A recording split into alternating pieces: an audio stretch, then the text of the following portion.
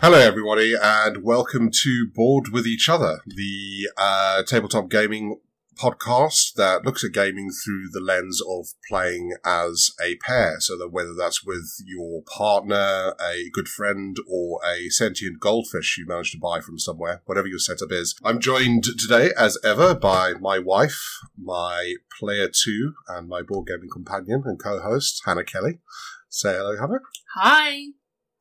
I think what we wanted to kind of do today with this episode, this is sort of a special episode, and it kind of comes from the world of tabletop RPGs, where you have a concept of something called a session zero.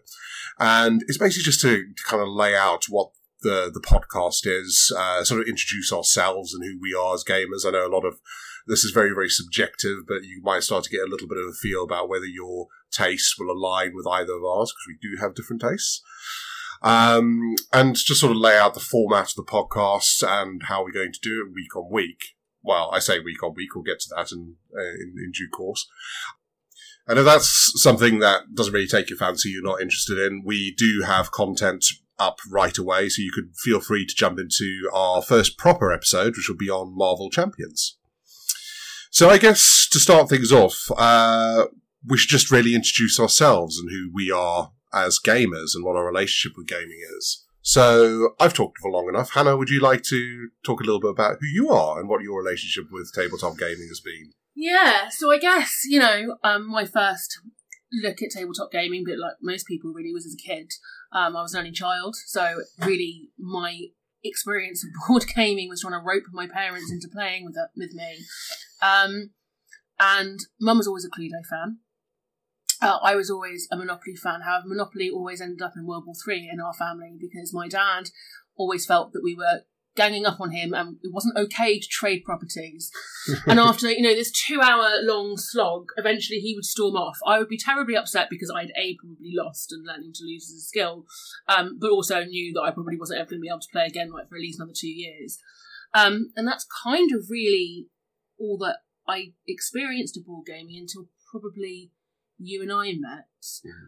Although, weirdly, I did a little bit of LARPing when I was about... LARPing, that's it. No pegging involved at all. LARPing when I was about 17. No tabletop RPG, straight into the live-action version. I mean, it's a bit of a leap, Monopoly to Vampire the Masquerade live-action role-playing. Actually what we did. Yes, I know, you have told me. But yeah, okay. And then, obviously, we met and... Yeah, and I've got a lot of very fond memories, I think, of playing Magic the Gathering, although that's not technically a board game, but in your dad's kitchen. I think when we first kind of got together. Yeah, okay, all right.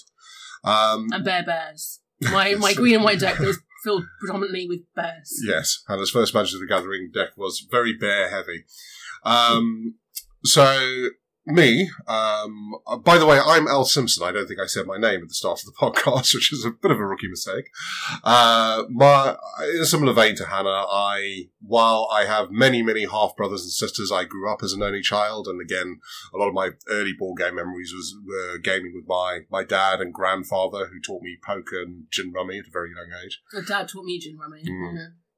Mm-hmm. And then I grew up in Southern Africa and fair few years in Zimbabwe, so quite sort of toy deprived for quite a while. We couldn't get hold of board games or anything like that when I was growing up until a Australian guy moved to my town and I met him and he introduced me to the wonderful worlds of Warhammer, Magic the Gathering and D&D.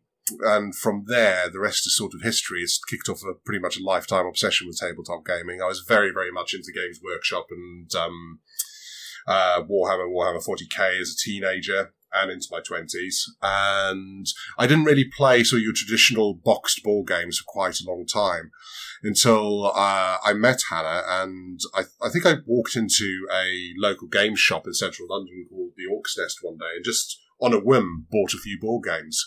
And that kicked off a hobby and obsession that's been going on for about a decade now, at least. So yeah, do you want to tell the listeners a little bit about sort of who you are as a gamer, how you play, what are your what are your likes and dislikes about board games? What do you really look for? What turns you off board games? Just a little bit about that. Yeah, I think I tend to shy away from things that are really cerebral. Mm-hmm. anything that's really quite thinky, because I am known to sit and overanalyze and think about decisions in an awful lot of detail and what that could possibly lead to. So I think about 6 or 7 turns ahead. So anything that's too cerebral, I find quite draining. And that doesn't always necessarily fit into what we want as a couple, although they're not necessarily bad games. It's just not necessarily what I fancy. Can I just jump in there, though? I think it's worth mentioning before anybody listens to this and goes, oh, no, you're not going to like anything complex. It's actually got nothing to do with complexity. I mean, I'm sitting across the table from somebody who probably likes something like Gloomhaven more than I do. Yeah, true. So it's not really about complexity. I think it's fair to say that you suffer from a bit of analysis paralysis, and there's some games that sort of really kick that off for you that you don't particularly warm to. Is that fair to say? Yeah, no, absolutely. And I think the way that we board game, that's a way for us to have our social and our downtime. So if I'm sat there the entire time just thinking about my own turn, that's just it's not so much fun for me, I guess. Or me, obviously. Yeah. And I would say that as well that I think we do have limited time that we can board game. So we've got a little one, she's still quite little. Yeah. So we have to do it after bed, and certainly when she's not around, because otherwise she would be getting stuck in.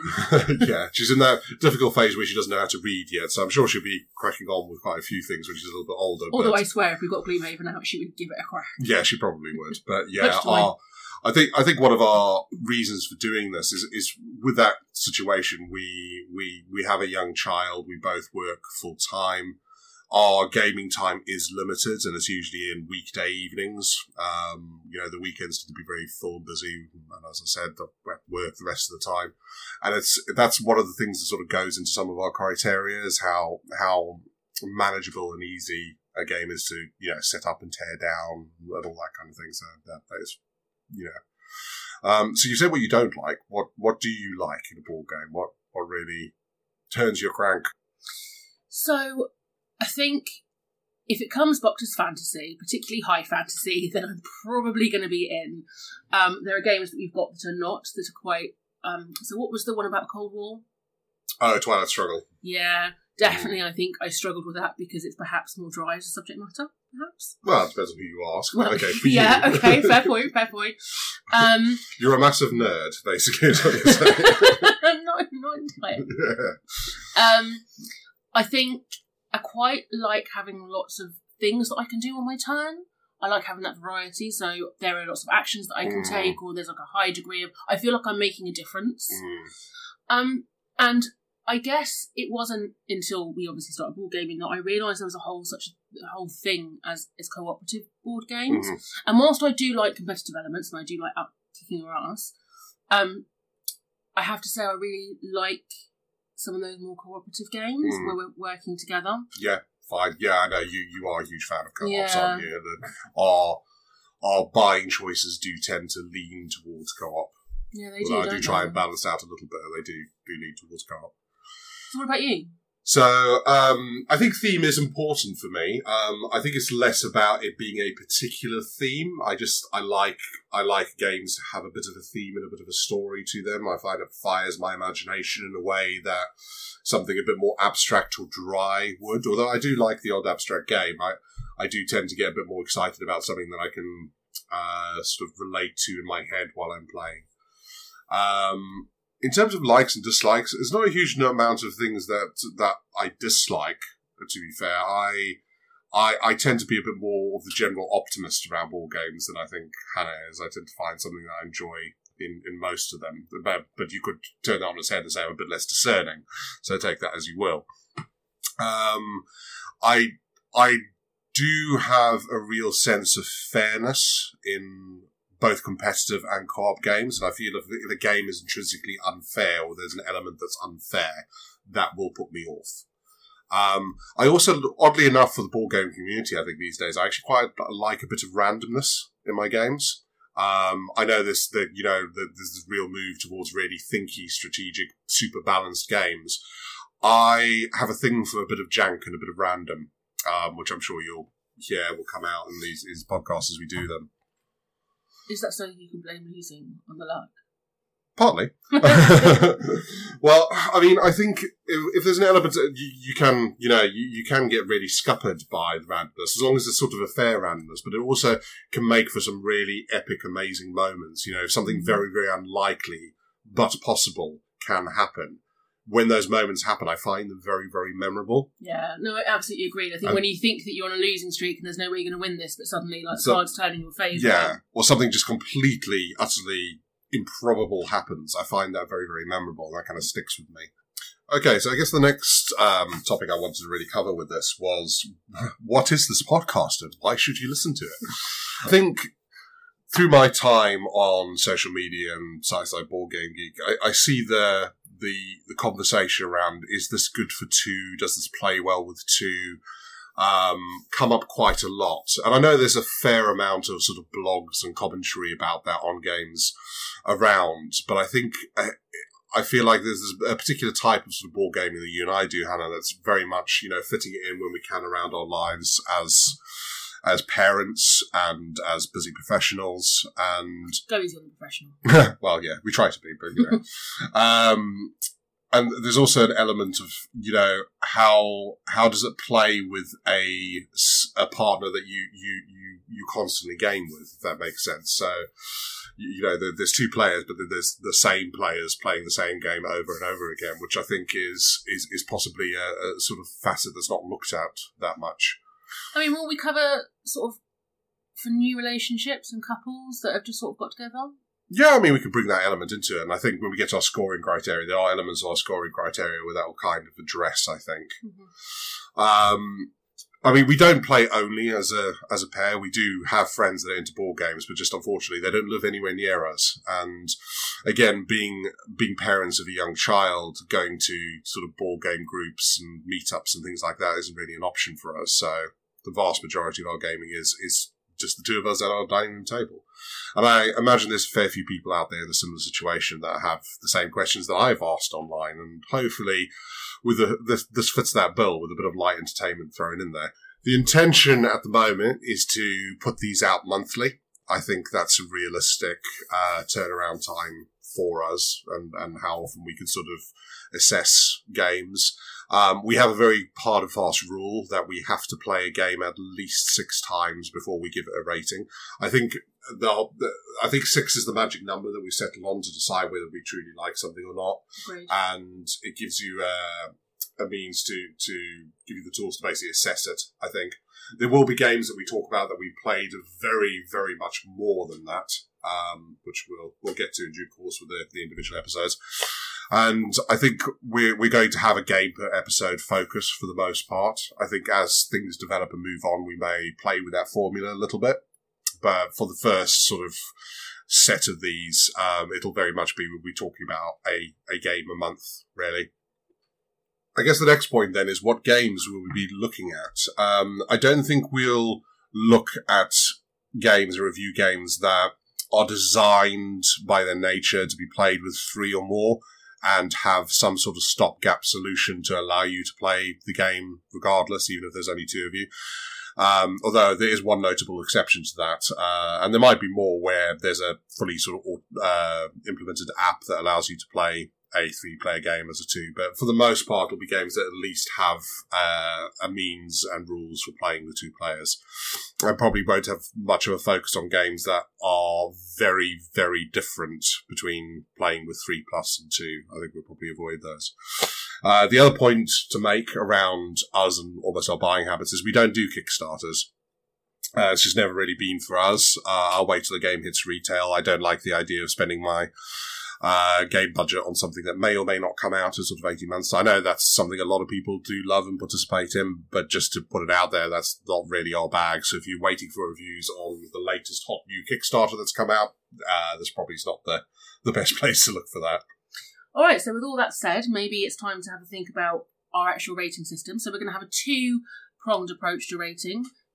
The first one is about the general game and how it plays, etc. And then there will be a second rating system, which is about that couple factor. Yeah, playing as a pair. Yeah, playing as a pair. So, under the general category, we've got components. So, I'm sure that's a term many of you are familiar with. So, that's thinking about what comes in the box, how it looks, But also thinking about, well, how much space does it take up? You know, we play at our dining room table. Is that comfortable and easy, or do we have to pull out additional chairs and tables? The strip down and set up time, which is a huge big thing, I think, for us. There are some games that we absolutely love, but it just takes way too long. Yeah, like just to get to the table hardly ever, which is a factor.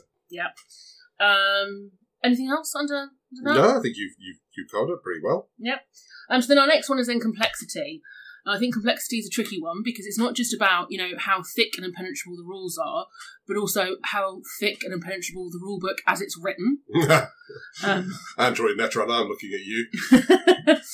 Thinking about me and my whole analysis paralysis and how much time I spend thinking about what I could possibly do. Also maybe a little bit about how much we argue about what's the legal mean. Yeah, true. Yeah, there's that aspect of it. And also, I guess you're talking about board gaming as potentially a couple. How easy are the rules to explain? You know, you're dating somebody new and you're date 5 and you decide to pull out a board game and it takes you 2.5 hours of impenetrable rules. That's going to be a bit of a... I don't know about you, but that sounds my crank. That's yeah, why I'm Andrew Babe. We're all made different. But it is a factor. So then we have shelf life. So the idea behind this is about value for money. How many times you can replay it, how many times you can replay it with the same person, and how it kind of stands that test of time. Yeah, 100%. Yeah. And then the last one, probably the most important category, is fun. How much fun do you have when you're playing it? And you talk about emergent storytelling. Yeah, I mean, that's quite a big thing, I think, for us, particularly in co-op games, around the ability of their game to almost fire, as I said earlier when I was talking about theme, fire off your imagination and create those sort of storytelling memories, which is a big thing for us. Yeah. I think there are games that we absolutely love because of certain things that have happened in this whole almost world that we built around. Yeah, which I'm sure we'll talk to as we talk to the individual games. But yeah, absolutely. Okay, so I'll take us through sort of the couple/pair rating, however you want to look at it. So the first one is around table talk and getting to know you. How do you interact with the other player when the game's at the table? Is it one of these games that you spend a lot of time sort of doing your own thing and not talking very much?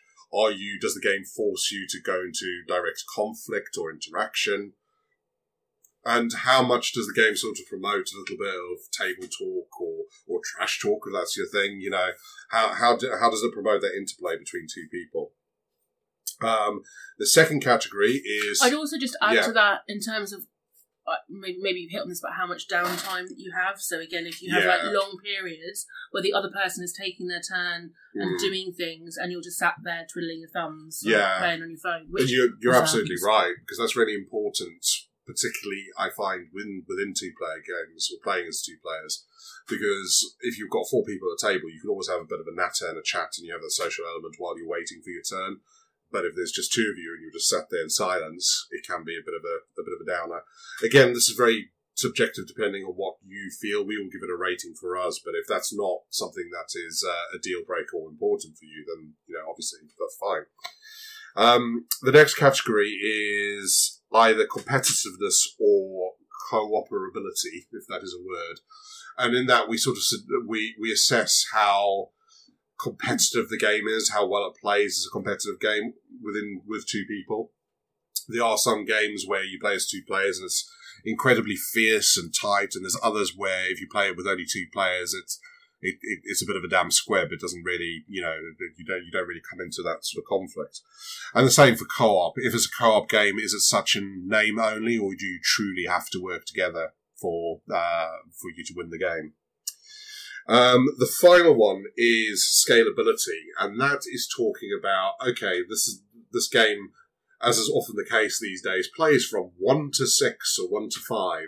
If you play it as a 2-player game, do you feel like you're really missing out on what the game really is? And likewise, if you play it a lot as a 2-player game and you have people round, can it hit the table and be just as fun with 3 or 4? Or is this very much a 2-player experience?